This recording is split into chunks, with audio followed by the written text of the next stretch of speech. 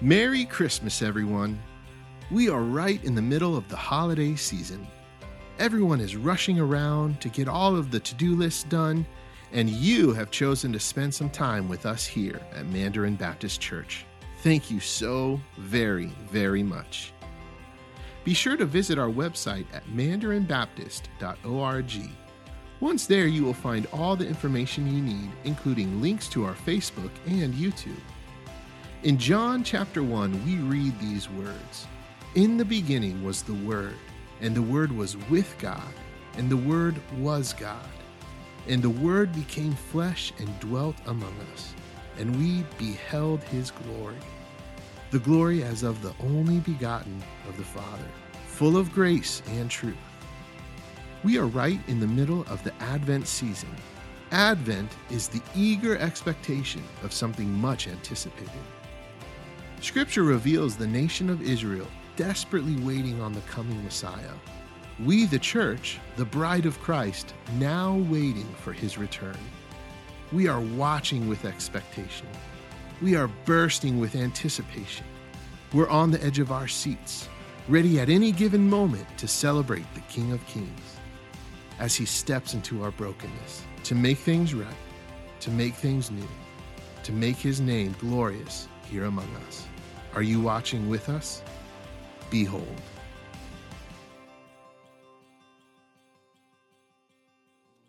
After a year like 2020, I think that's a song that many of us can just cling to.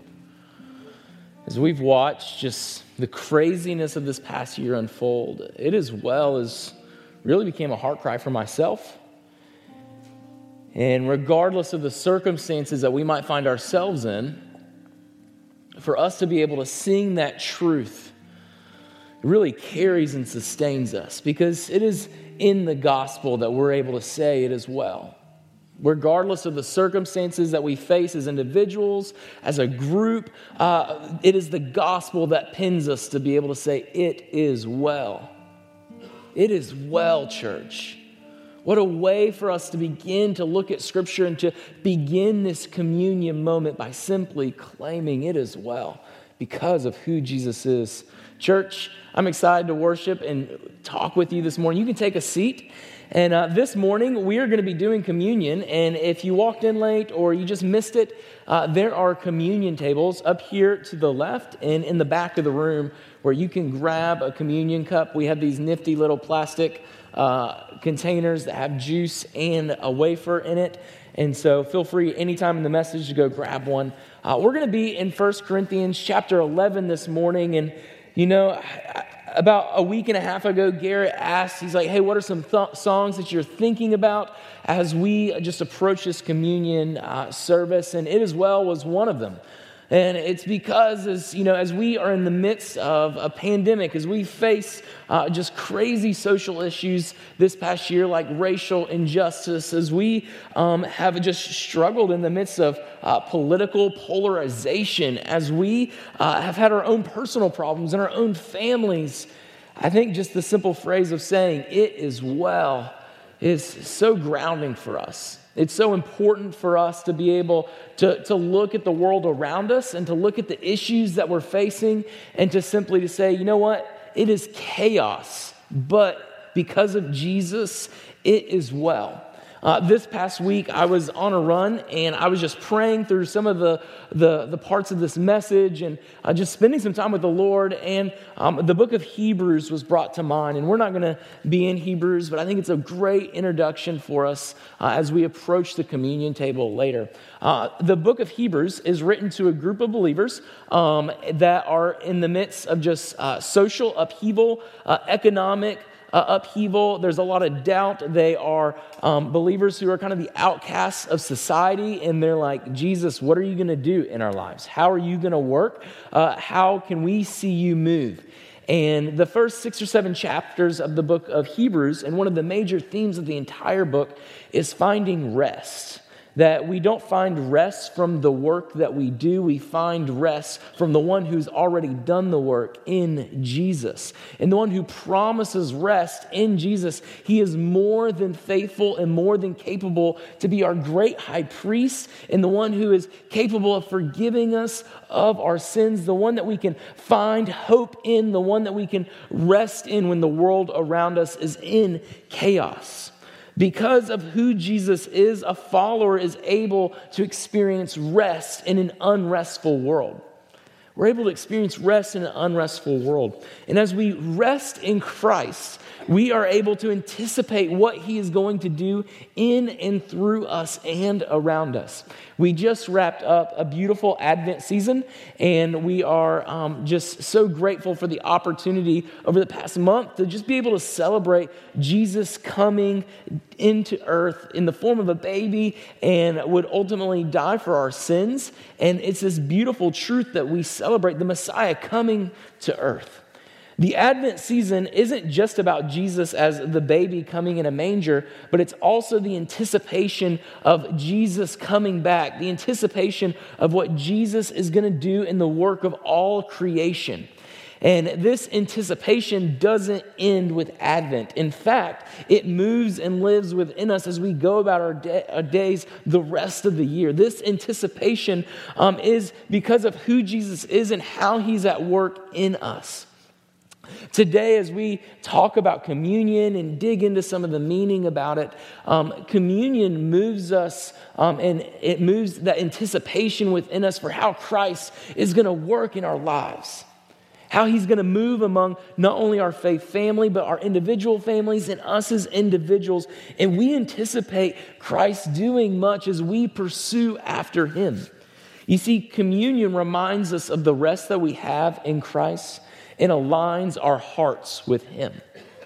And so today, as we unpack some scripture found in 1 Corinthians chapter 11, my prayer is that we would be aligned with the heart of God, that our lives would align up with what he has for us, that we would find rest as we pursue him.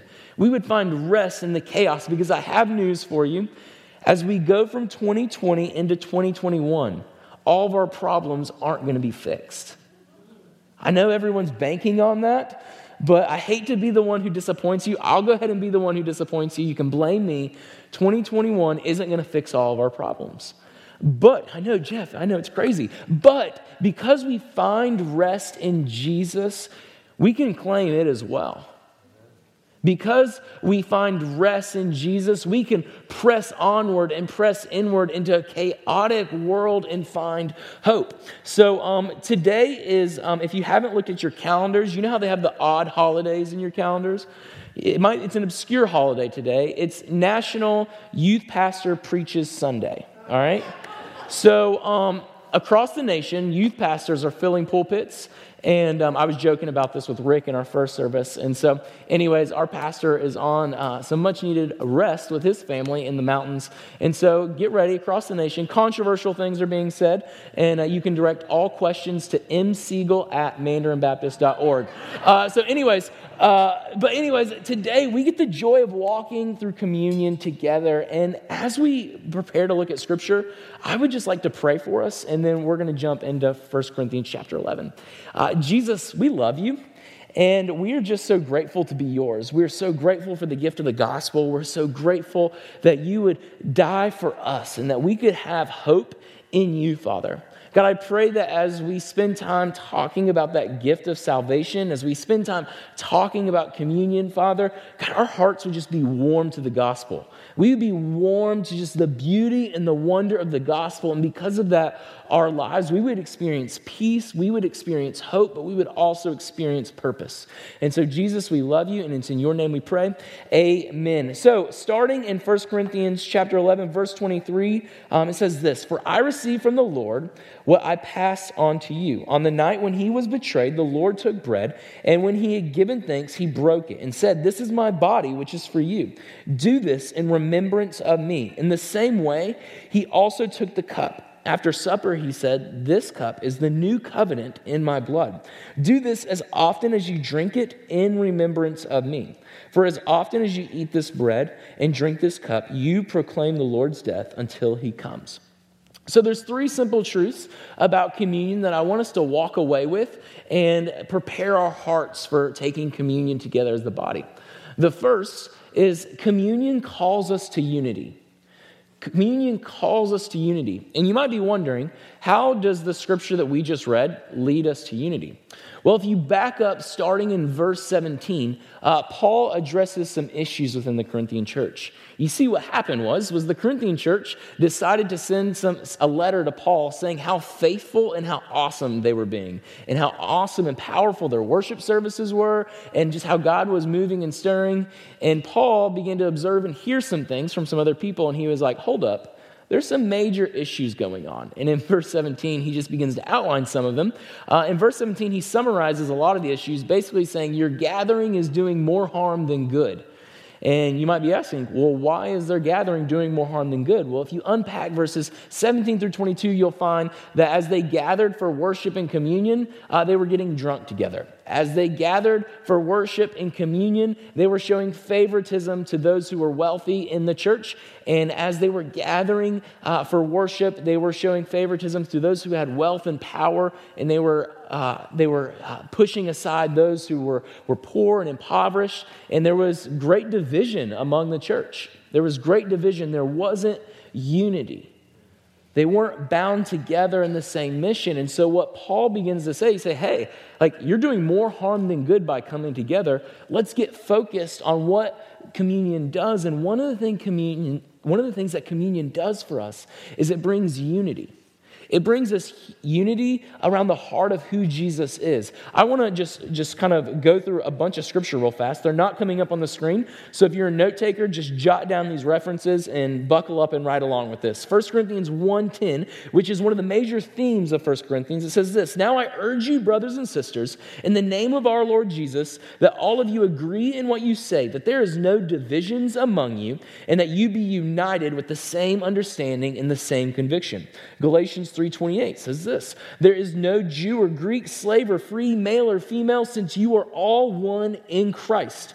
John 13:35 says this, "By this everyone will know that you are my disciples if you love one another." And then you have Philippians 2:3, "Do nothing out of selfish ambition or vain conceit, but in humility consider others more important than yourself." Do you notice a theme here? The importance of unity, the importance of selflessness, the importance of coming together around who Jesus is. If you look through the New Testament, it's one of the themes of the early church, this idea of coming together, this idea of coming together under the authority and love of who Jesus is and what he's done for us. This binds us together. This love that God has poured out to us in his Son is what binds us together. And it's not about the status that we might walk into this room or the things that we've done, but it's who Jesus is and what he's done for us that binds us together. What's odd about what happened here with the church of Corinth is the church in the New Testament times was one of the most diverse and interesting groups of people that you would look at. It was a group of not only those who were wealthy, but those who were poor, different social and economic backgrounds, different races coming together, and oftentimes many of them were the outcasts of society, all coming together for what? All coming together because of who Jesus is and what he has done for them. You see, we as the church are an example to the world around us of what it looks like to come together because all of us are made in the image of God. All of us are brought together through the same purpose, and that is to come together in the name of Jesus. See, communion calls us to unity. Communion calls us to set aside our divisions. Communion calls us to set aside what maybe is differences between us. It calls us to come together on what makes us unique and together, and that is who Jesus is. He binds us together. You know, today, because of COVID, we're not able to do communion in my favorite way. And my favorite way to do communion is a little gross, and some people might have the heebie-jeebies about it, but when you have one loaf of bread and one cup, and everyone picks from the same loaf of bread and either dips from the same cup or drinks from the same cup, and you're like, that's gross. It is a little gross.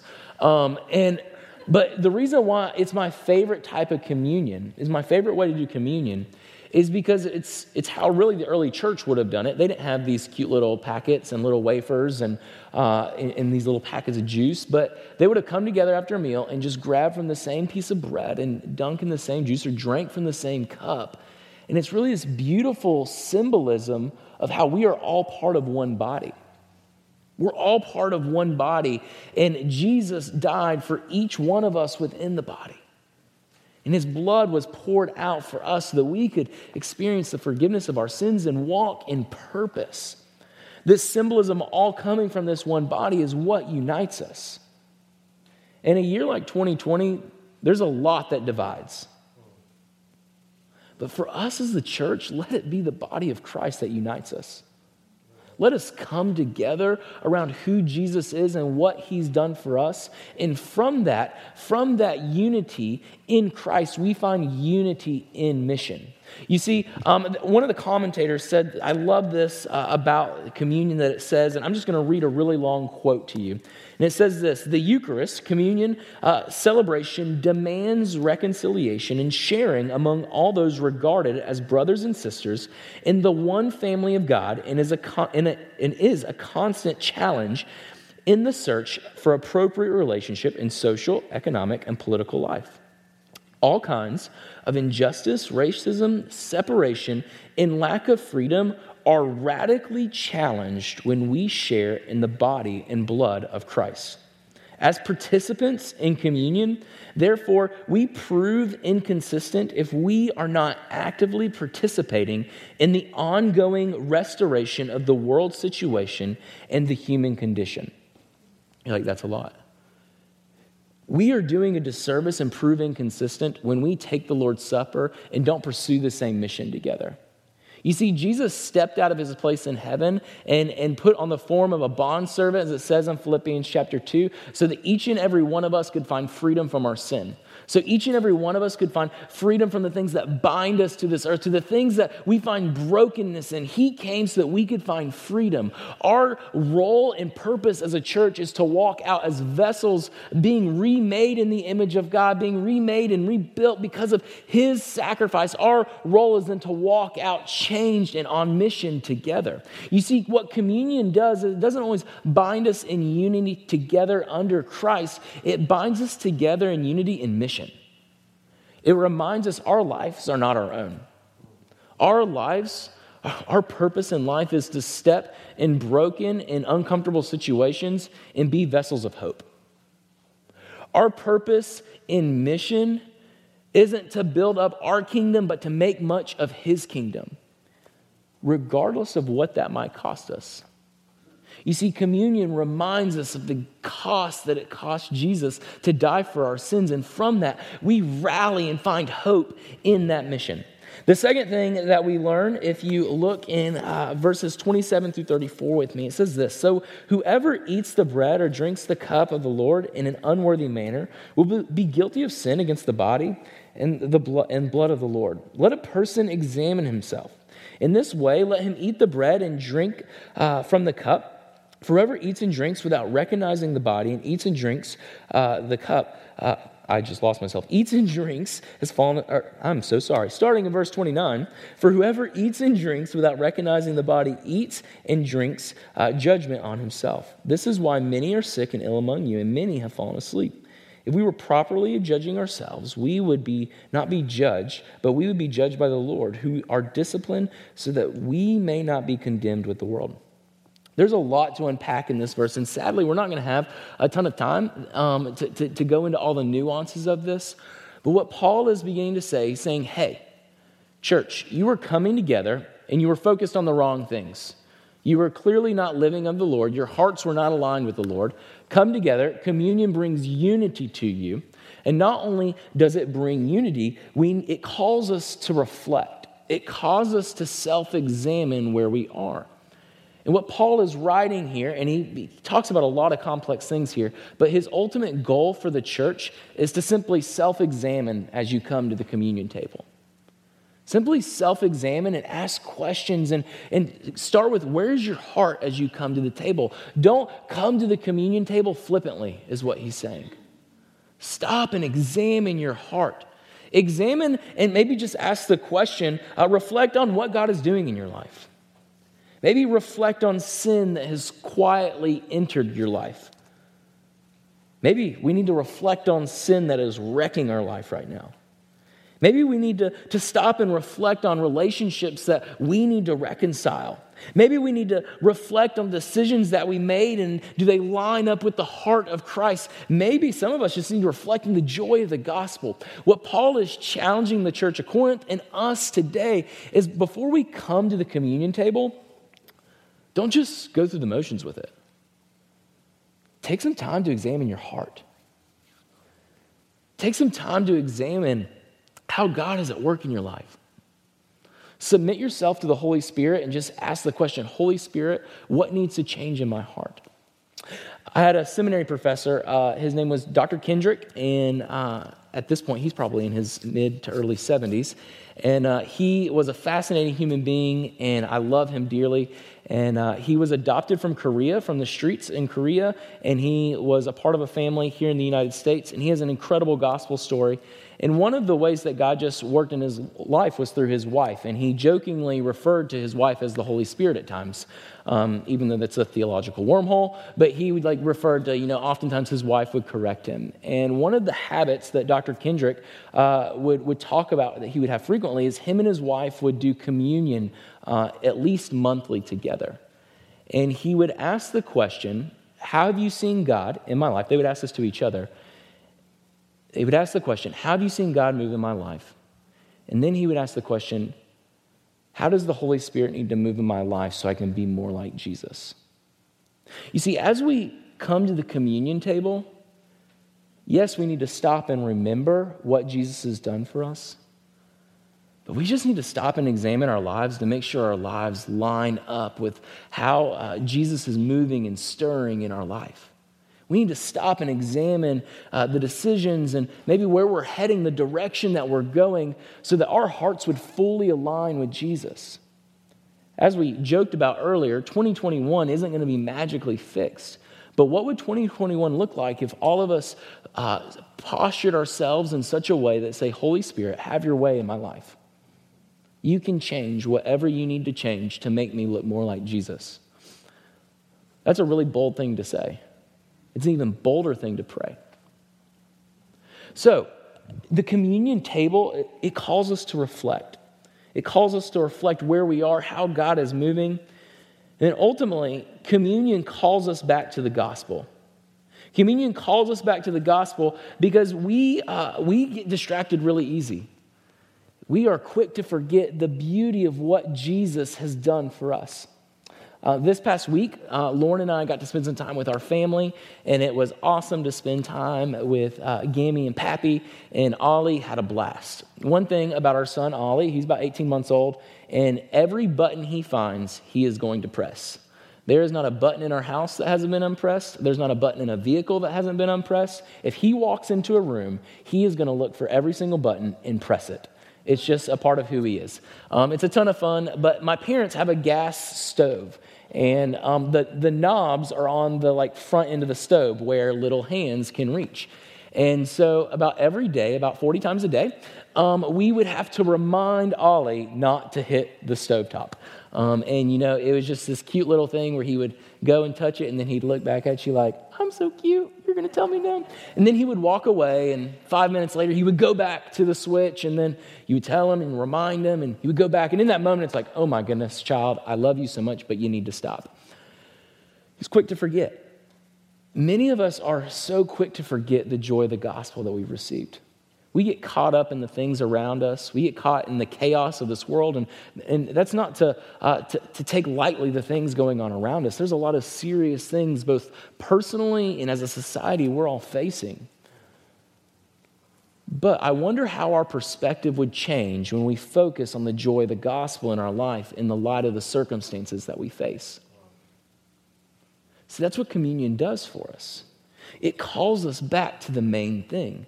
It says there's a lot of things going on, but Jesus, in one of his very strict instructions he gave us to observe to observe communion together in remembrance of him, he's saying this brings us together in unity. It calls us to reflect on our lives, but most importantly, it causes us to dwell consistently on the beauty of the gospel. This Christmas season, I read just a guy he's a pastor and a seminary professor. His name's Dan DeWitt, and he said this beautiful statement about the Christmas season that I absolutely love, and it calls us back to the beauty of the gospel. As Jesus stepped from heaven, the incarnation means he, being Jesus, became like us. The resurrection means we will become like him. Communion is one of those moments where our hearts are rekindled with the beauty of the gospel, where we're reminded of just the beauty and wonder that Jesus would choose to step out of his place in heaven to die for you, to die for me, so that we could not only experience forgiveness, but we could experience purpose. We could experience hope. In the midst of unforeseeable, challenging situations, we could say it is well because of who Jesus is and what he's done for us. So church, I pray that as we prepare to take communion here in a moment, that it would just be a moment where we are just overcome with the joy of the gospel, where that joy of the gospel overflows into every aspect of our life, where the joy of the gospel becomes the defining thing in our life. And when we partake in the communion cup together and we break the bread together, it is a reminder that Jesus died and rose again for you so that you could experience hope. Thank you so much for joining us in our Behold series. Church, in this hurried time, we hope and pray that we can all make space for God to speak to us and to soak in his word, watching for him in all areas of our lives. For more messages, events, and information on how you can take your next step with us, visit our website at mandarinbaptist.org. You will find everything you need there, including links to our social media. Take a look at our show notes where we provide comments and questions for discussion to take one step deeper into Scripture and gospel conversations. We love you, church, and we cannot wait to hear what God is doing in your life. We'll see you next time